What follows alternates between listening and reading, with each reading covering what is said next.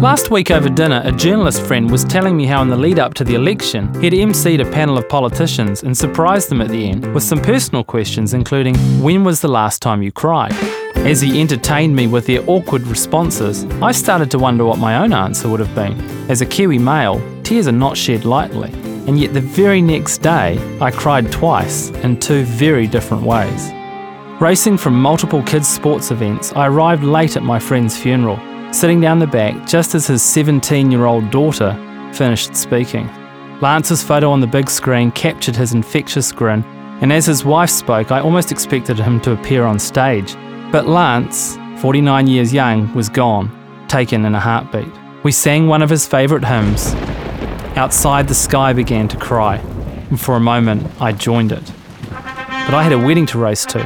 An umbrella in hand, I sneaked past the bride as she readied her dress in the foyer. Then in she came, radiant on the arm of her father, bursting with hope and joy and life. And the dam broke. The intense contrast between the hope of the bride and the grief of my late friend's daughter, I leant on the pew and cried like I haven't since I was a young child.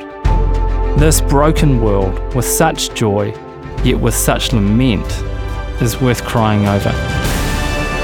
I'm Greg Fleming. Made with help from New Zealand On Air.